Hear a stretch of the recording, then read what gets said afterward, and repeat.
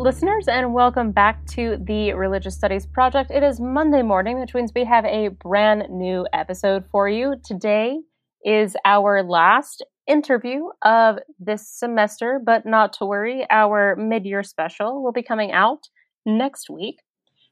I'm Andie Alexander, and joining me today is Allison Isidore. It's so great to have you here. Allison, of course, is the video editor for the RSP, and so it's great to have you here doing a bookend this week. Yeah, it's great being here. Thanks for having me on, Andie. Oh, absolutely. Hey, didn't you do a interview with David Robertson? I did. Can you tell us about it? Yes, I had the pleasure of interviewing our co-founder, David Robertson, about his new book, Gnosticism and the History of Religions. In this episode, David walks us through how the history of the term Gnosticism has been used, particularly with regard to the study of religion, and he provides a really fantastic analysis of how we engage and think critically about the categories and the terms that we use in our studies, and pushes us to question more about how we employ different classifications. So even though this may seem like a particularly niche topic, it's really quite relevant to the academic study of religion more broadly. So I think it is a really interesting episode, of course. I'm biased since I got to record it, but I hope that everyone will enjoy it. So let's take a listen. Hello and welcome. I am Andie Alexander, and I am very pleased to be joined here today by the Religious Studies Project co-founder, David Robertson. Thanks for joining me here today. Thanks for having me. I feel like I'm coming back quite quickly after the last time, but at least it's a different subject this time. Yeah, it hasn't been too long since our last interview. That was toward the end of last season, where we were talking about conspiracy theories. But today we are here to talk about your new book, Gnosticism and the History of Religions, which was published with Bloomsbury earlier this year. First, congratulations on the new book. That's very exciting. Thank you. It was took me 4 years to write this one. Yeah, I'm not surprised, just considering the breadth and range of the topics and areas that you engage for this particular study. Before we dive into talking about this new book, I recognize that this is, at least it seems like, quite a shift from your earlier work. Your first book was UFOs, Conspiracy Theories, and the New Age. So this seems like quite a shift for you in terms of research focus areas. I wonder if you could tell us a little bit about what inspired you to tackle this particular project. There is, in my notebook from, I think, second year of undergraduate study, we had a module on new religions, and there was a few lectures on New Age. And there's a note in the margin of my notebook that says, there's a mention of David Icke in the lecture, and that's circled, and at the side it says, New Age, Conspiracy Theories and Gnosticism, ? Because I'd been interested in David Icke for years and years. And if you've read my first book, you'll know that he very much emerged from the British New Age scene in the late 80s, early 90s. And the books that he was writing at the time when I was taking this note, I think it must have been about 2007, something like that. He was starting to use a lot of Gnostic language in his books, so talking about archons and the Matrix.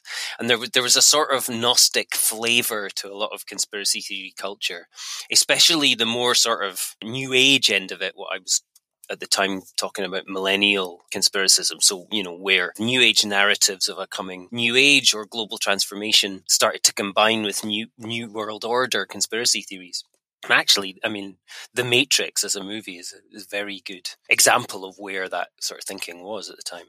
When I got to the end of my undergraduate and I had to write a little sort of dissertation, I wanted to do it. I wanted to write something called New Age Conspiracies and Gnosticism. And I just realized it was far too many things to try and do in, 10,000 words or whatever it was. So I ended up writing about contemporary modern Gnostics in a very naive kind of phenomenological way of, Gnosticism, it's this, it's been defined lots of different ways, but it's kind of about this special sort of experience. And here's some people who say they're a Gnostic. Very basic stuff. And so then when I committed to a PhD, I again thought, I'll do it now. Now I've got time to do it. And immediately, even for a PhD, there was too many things. I mean, to be honest, I was pushing my luck to do UFOs and conspiracy theories in the New Age anyway. But to bring Gnosticism in there just would have been much too complicated. So it kind of became a smaller and smaller and smaller part of the thesis until I think in the first monograph, there's like 2 sentences that mention it anywhere. It's still, the thought is still there, but it's very much in the background. And I always said, well, I'll go back to it at some point and do it properly. So once the New Age book had come out, I started doing it. And originally the plan was to do a book looking at contemporary Gnostics. So groups like the Apostolic Johannite Church and the Samael Onweor groups. And I thought, well, I'll have a chapter or 2 at the beginning of the book that outline the history of the idea of Gnosticism and how the category is used by different people. Because by this point, I'm working as in a critical framework, and I'm thinking about, well, who's defining these things, talking about Gnosticism as a special experience. Well, what are the problems with that? That's a very insider kind of phenomenological way of presenting things. And so that introductory section discussing all that just grew and grew and grew until eventually I realized, no, this just needs to be the book. And came up with this structure where instead of separating those things out, I could just do it all as one thing. So I can start with who starts using the idea of Gnosticism and follow the different threads until we get to today and contemporary groups and the scholars who are still using it as a substantive category. And quickly realized how many kind of fields and stuff I was going to have to, how many hornets' nests I was going to have to stick my thumb into to do it. And I just sort of committed to doing it, and took years. And so glad it's finally come out. As I was doing it, I discovered this whole other story that I was not aware of.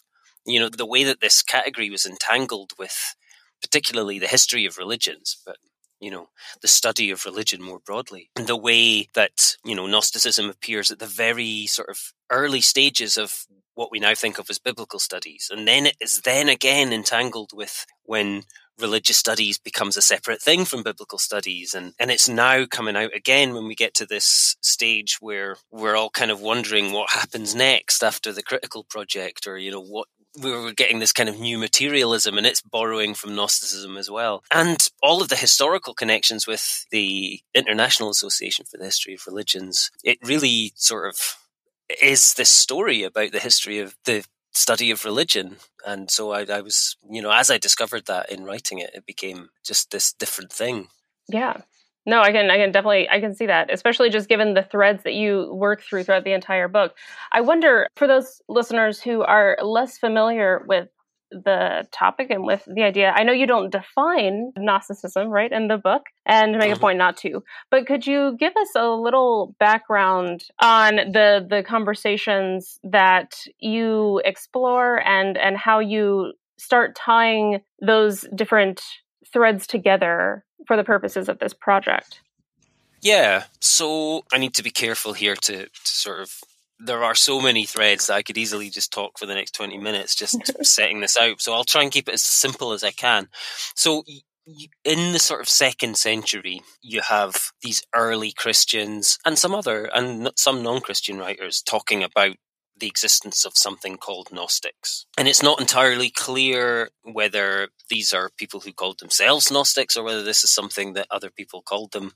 Some cases it looks mostly like it's other people calling them. But basically it's an argument about what Christianity is. So we're looking at this period where there's a lot of different kinds of Christianity, all battling for supremacy. See, I mean, the most famous one is Irenaeus is against the heretics, right? Versus heresis. And it's basically talking about Gnostics, falsely so-called. So the issue is not so much that Irenaeus thinks that they're Gnostics, which is just a word that means to know things, knowledge. Those who claim knowledge probably is. But it's the fact that it's falsely so-called. So he's basically accusing them of disinformation, right? It's fake news. It's gnosis, falsely so-called, false knowledge, not correct knowledge, fake news. And, this goes on up until the 4th century, and we have, at this point, nobody has any of the writings of these people. We're not even entirely sure who many of them are because different accounts identify them differently, and, the later accounts are based on the early accounts, and we don't know how accurate they were in the first place, so on and so forth. And it kind of disappears into... it's only of interest to biblical historians, really, until Protestantism starts in the 16th century. And then, because you get the emergence of scholars who are interested in thinking about why Catholicism is different from the Christianity that they want to find in the Bible, right?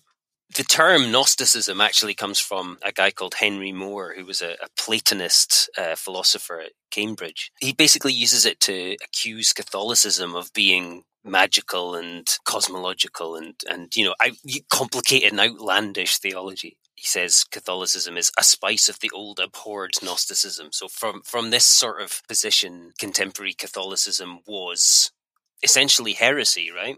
And there's a few others of these sort of anti-Catholic versions, but then you get a flip. About the 18th century, it flips around and Protestants start using it in a more positive sense. So they start saying, no, actually the Gnostics, they were the original Christians and they were suppressed by the Catholics, right? So now you start to see, instead of, they're still heretics, but they're heretics from the point of view of the Catholics, right? So they become the original, pure form of Christianity. So they essentially become proto-Protestants, right? They're protesting against the Roman Church, which becomes Catholicism.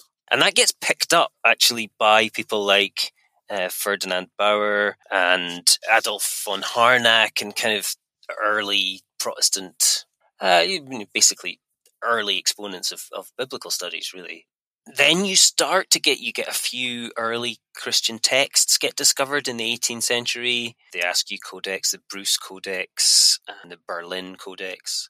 And so they start to get associated with Gnosticism. In some cases accurately, in some cases perhaps not so much. But this is around the time you're starting to get mass publication of books like this. So there's a popularization of scholarship. Definitely got an interest in exotic religions, right? So the Sacred Books of the East series is getting published. And you're getting Theosophy is coming out. You're getting all the various different kinds of churches that sprung up in France, for instance. Some of which used Gnosticism as well as other heresies that are associated with France. Cathars and Templars. And so Gnosticism becomes part of this nexus of suddenly free market religion that becomes essentially what we later sociologists would call the cultic milieu. It inspires a lot of German literature around this time. Thomas Mann, Hermann Hesse, people like that. Jung is reading Gnostic texts. The Theosophists are very much involved in Gnosticism. Helena Blavatsky basically says that the Gnostics were the prototypes of the Theosophical Society, that they are the modern representatives. And she, in fact, makes this further twist where she separates Gnostics and Gnosticisms from Gnosis, right? So you get this idea of Gnostics being anybody who is in possession of this secret tradition of teaching, this secret spiritual teaching, or perhaps secret knowledge even. And her assistant, G.R.S. Mead, does a lot of work to promote Gnosticism. So he's translating texts like the Pistis Sophia, that, very important kind of popular editions of these texts. His journal publishes Rudolf Bultmann's early writings on the subject in English, for instance. Jung gets some of his knowledge from G.R.S. Mead. So he's in contact with G.R.S. Mead. Personally, he uses G.R.S. Mead's translations in his doctoral thesis. Bultmann, on the other hand, who's also in contact with G.R.S. Mead, goes on to train Hans Jonas, along with Heidegger. Jonas's PhD thesis takes Gnosticism and does an analysis using Heidegger's existentialist analysis, as well as elements of demythologization that Bultmann later becomes famous for using. I'm deliberately leaving the question of who inspired who in that particular one for any of our biblical studies listeners. So his argument is basically that Gnosticism was this movement in the 2nd century that was the same as existentialism is. That it was a sort of philosophical movement which could attach itself to different religious traditions. So it attached itself to Christianity, it attached itself to Judaism. Other writers later would attach it to Islam and Buddhism and all sorts of other things. So we get another transmutation of Gnosticism here. So Gnosticism is not only a tradition of secret knowledge, now it becomes actually a kind of religious movement in its own right, okay? But, I mean, maybe fairly philosophical. But Jonas describes it as the original form in which the rational intelligibility of the cosmos was first radically challenged. So he sees it as this, a shift in the way that people relate to the world. So we have these two kinds of different interpretations, and Jung is also popularizing his version of Gnosticism, which is to do with psychology. So for Jung, Gnostics, again, were this widespread movement, but for him, they were the first psychologists, right? They were the first people to become aware of the self and the idea of going into themselves and coming out spiritually whole. And both of these are different interpretations. They're both coming through G.R.S. Mead and this Protestant interpretation. Jung's version becomes very popular because of the Eranos meetings, which he starts attending in, I think it's like 1939. He starts attending them. And a lot of people that we would now recognize as sort of early scholars of religion were in attendance. I mean, Henri Corbin, Gershom Scholem, Gilles Quispel is a very important figure. Charles-Henri Puech, similarly important. And there's lots of others as well, including a large number of the people who went on to found the IAHR, the International Association for the History of Religions, in 1950. And actually, very many of those wrote about Gnosticism using Jung's idea of what Gnosticism was, as well as Gilles Quispel's later interpretation of it. Now, Gilles Quispel basically presented Gnosis, or Gnosticism, he uses them interchangeably, as a world religion, as a kind of religion in its own right. So Gnosticism is now, it's become a religion rather than simply a historically dubious Christian kind of movement. But the really important thing is, though, that Gilles Quispel and Charles-Henri Puech are the people responsible essentially for bringing the Nag Hammadi scrolls, which were immediately interpreted through this kind of Jungian lens of Gnosticism. So they were like this message left from the past and hidden for spiritual seekers nowadays. And I don't want to be too kind of dismissive of the work they did, because they were very much the driving force behind getting them all published eventually. It took a long time.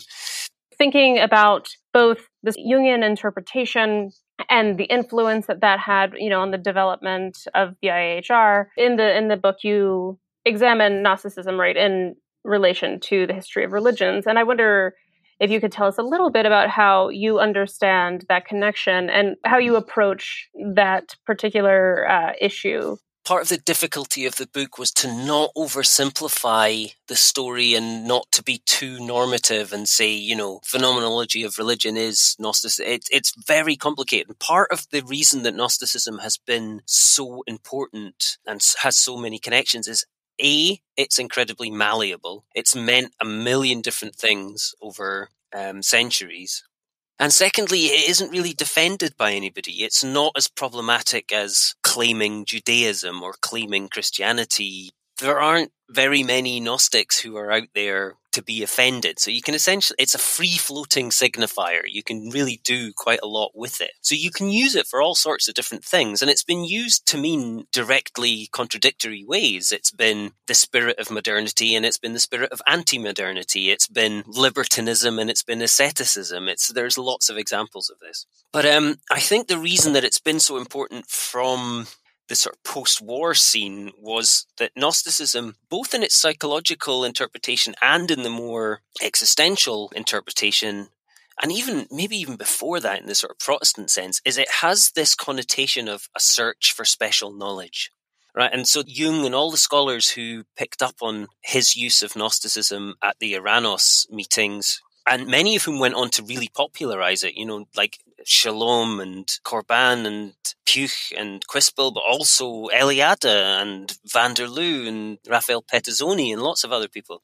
It had this sense of a way that you could talk about religious experience in an academic setting, in a study of religion setting. It had at its core something that was akin to religious experience, but also a kind of special knowledge. And clearly this has a great appeal for people who are both scholars of religion and religious scholars. And in some cases, it's more obvious. I mean, Eliade is a very famous example of this. And someone like Gershom Shalom, he, in his private writings that have been published more recently, is very explicit about the fact that he's using scholarship as part of a religious exploration, at least.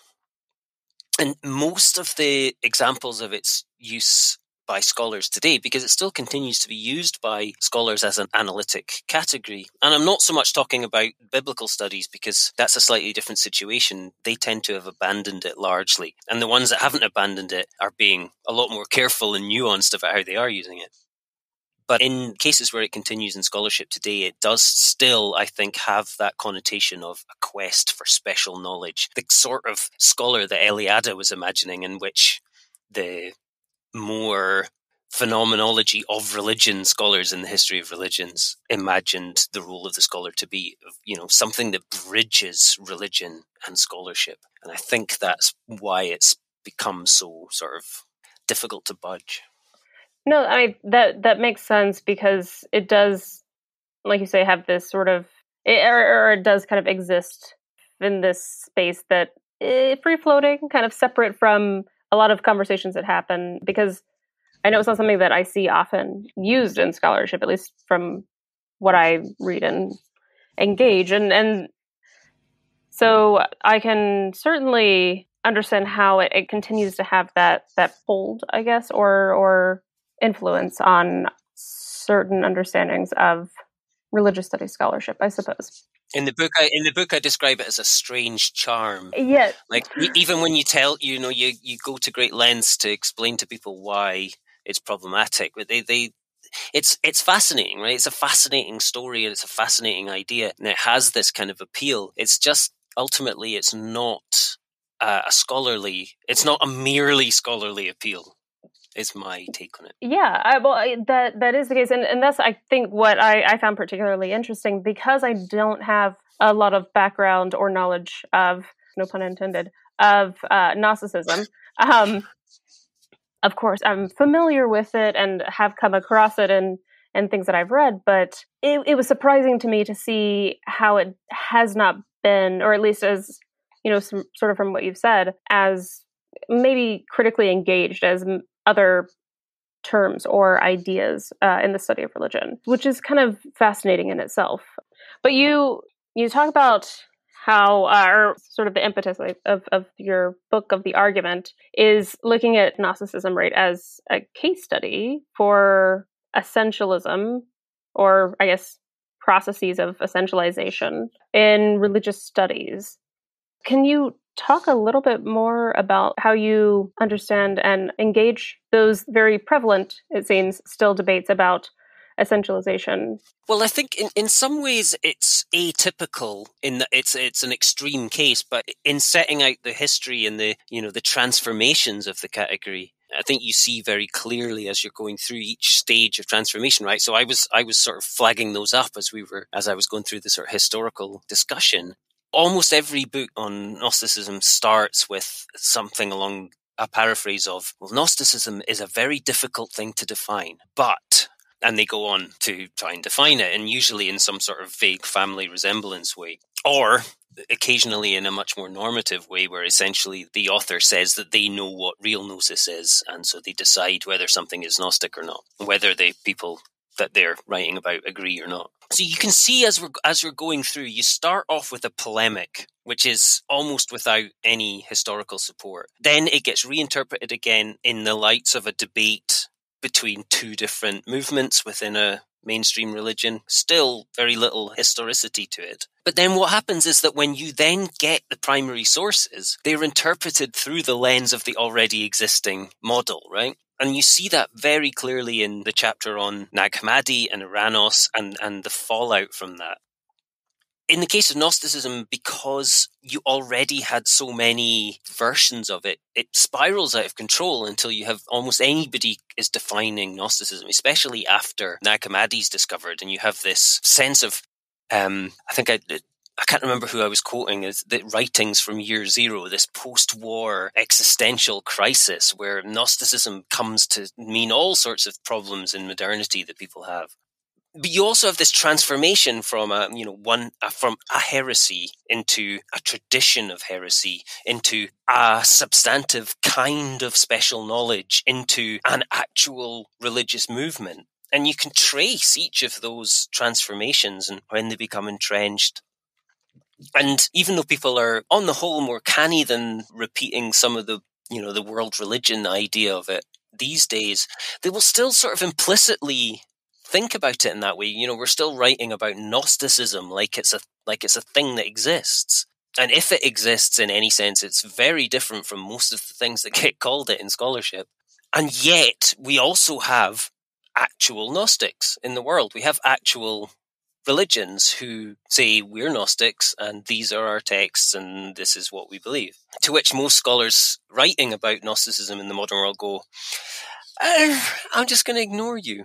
It's kind of like, when the Christians arrived in the New World and said, this land empty of people, and ignoring all of the right, people yeah, that were already the there. New World and all of those people that were there already. Yeah, exactly. It's there are Gnostics. There are Gnostics in the modern world, but they're not what most people writing about Gnosticism in the modern world have any interest in, essentially because they disagree with what the scholar thinks Gnosticism is, which I think is problematic, at least. So I sort of hint that there's maybe we can do similar analyses to other terms like Hinduism or even religion itself, or paganism is, I think there's definite parallels with paganism and witchcraft, for instance, where you have something that starts off as a accusation of heresy, a polemic term, gets transferred into being a religion, it gets transferred into being used in a normative sense by insiders, eventually becoming a sort of academic category in its own right that's very different from the original meaning,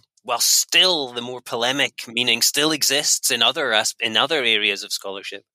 And the way that terms, the way that 17th century pagans, 17th century Christians were talking about witchcraft, and that got exported to Africa, for instance. These are similar sorts of transformations. And because I think there's problems with the way that we separate out insider usage from academic usage, and actually, historically, they are much, much more entangled than we like to think.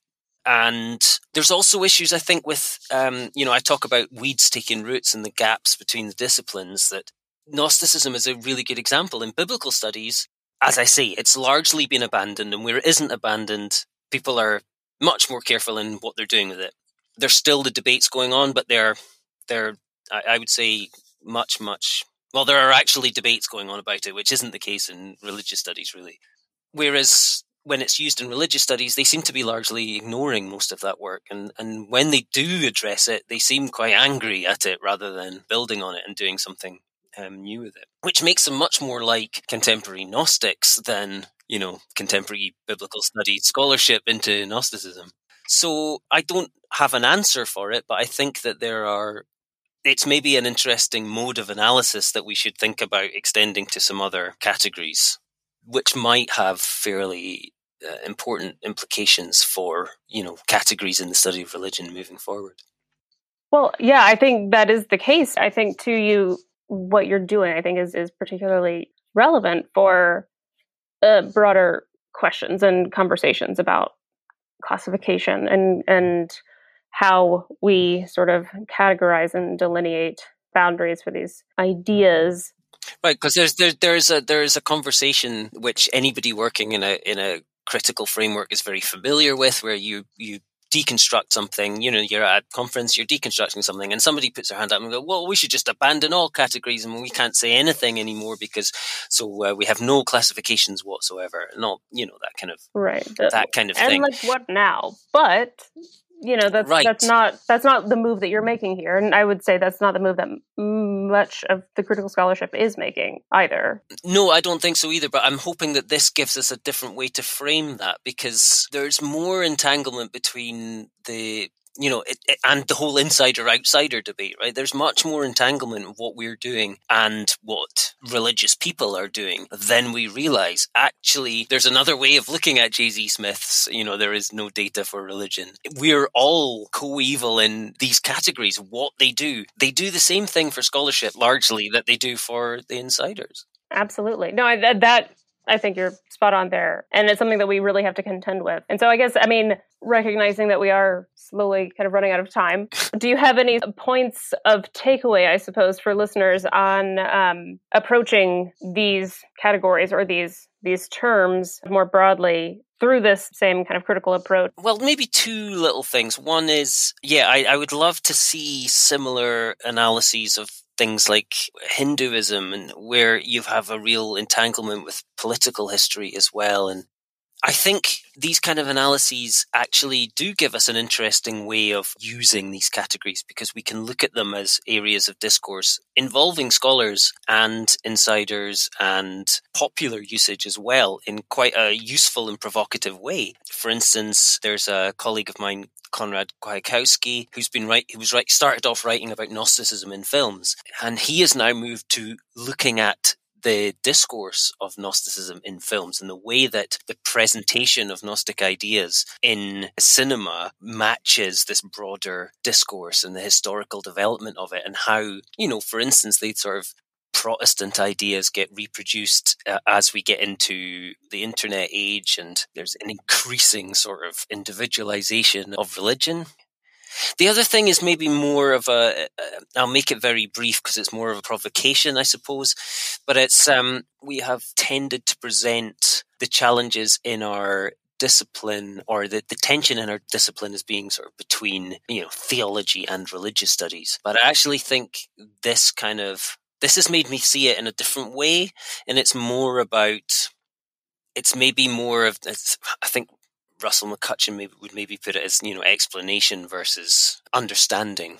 Understanding versus explanation, right? So a humanistic mode rather than a social scientific mode. And some of our categories that we're using are smuggling in normative ideas about what religion should be when we're not necessarily aware of it. What is very challenging, I think, is the degree to which some of the scholars, that is clearly the thing that is most important. It's not just that these are doing it, it's that when you point it out to them, it becomes very clear that that's the whole point. And that's why there is such resistance. And when you start to identify the way that challenging Gnosticism quickly shades into for them, it's the same as all of the critical project. Anything which challenges the history of religion's way of understanding religion. So, Gnosticism is it's not just a fault line within Christianity, it's a fault line within the entire discipline. Yeah, well, and it makes me think too, especially when you talk about the general understanding or assumption of the problem of our field is that sort of divide between theology and religious studies. But it does seem that there are so many, at least presented as non-theological projects, that, as you say, have a very heavy theological influence, whether they are overt about it or not. And that could be an issue of, not unpacking or understanding the history of the terms that we use, that sort of thing. But I think one thing that you touch on is sort of this distinction between how certain groups of people would understand their religion versus how scholars talk about it, right? This does seem to be sort of an ongoing, persistent concern in the field of religious studies, is how we talk about that. And what you're saying, right, with how modern day Gnostics would completely disagree with what scholarship on Gnosticism is doing. But what I think is particularly important about how you approach this conversation is not to just then affirm or reject one side or the other, right?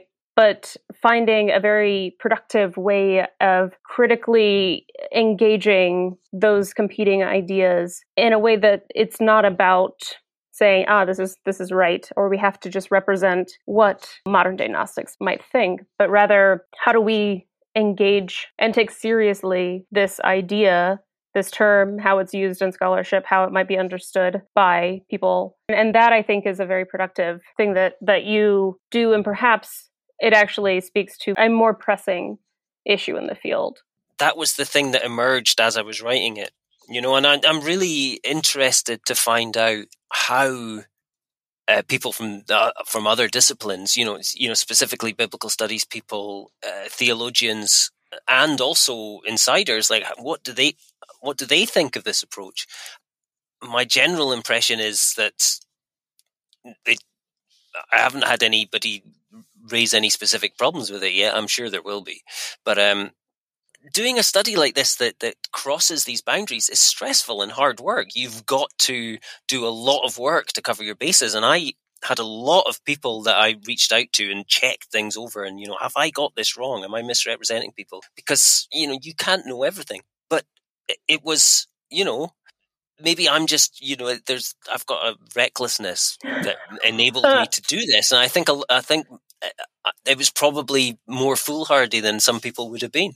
So, this is, it's an issue about the way that we silo these things off, but it might open up new ways of working across disciplinary boundaries and working with people looking at different areas of this specifically, which would be nice.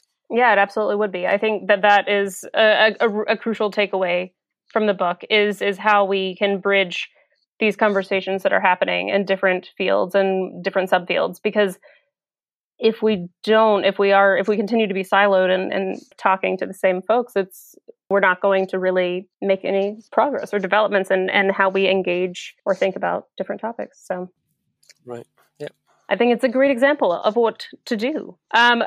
We are, unfortunately, out of time, I'm afraid, but it has been absolutely wonderful getting to chat with you today about your new book that is, once again for everybody, Gnosticism and the History of Religions. It is with Bloomsbury, so go get your copy. You'll be glad you did.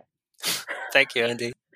Thanks so much to all of our wonderful listeners for tuning in today here at the Religious Studies Project. We hope that you have enjoyed this episode. Please head over to social media to like, share, and comment. We'd love to know your thoughts and questions about what we've discussed here today.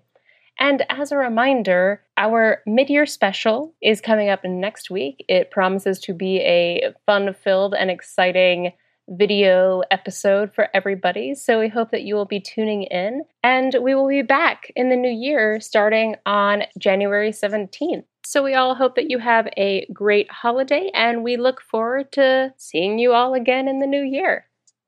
And until then, all that's left to say is, thanks for listening.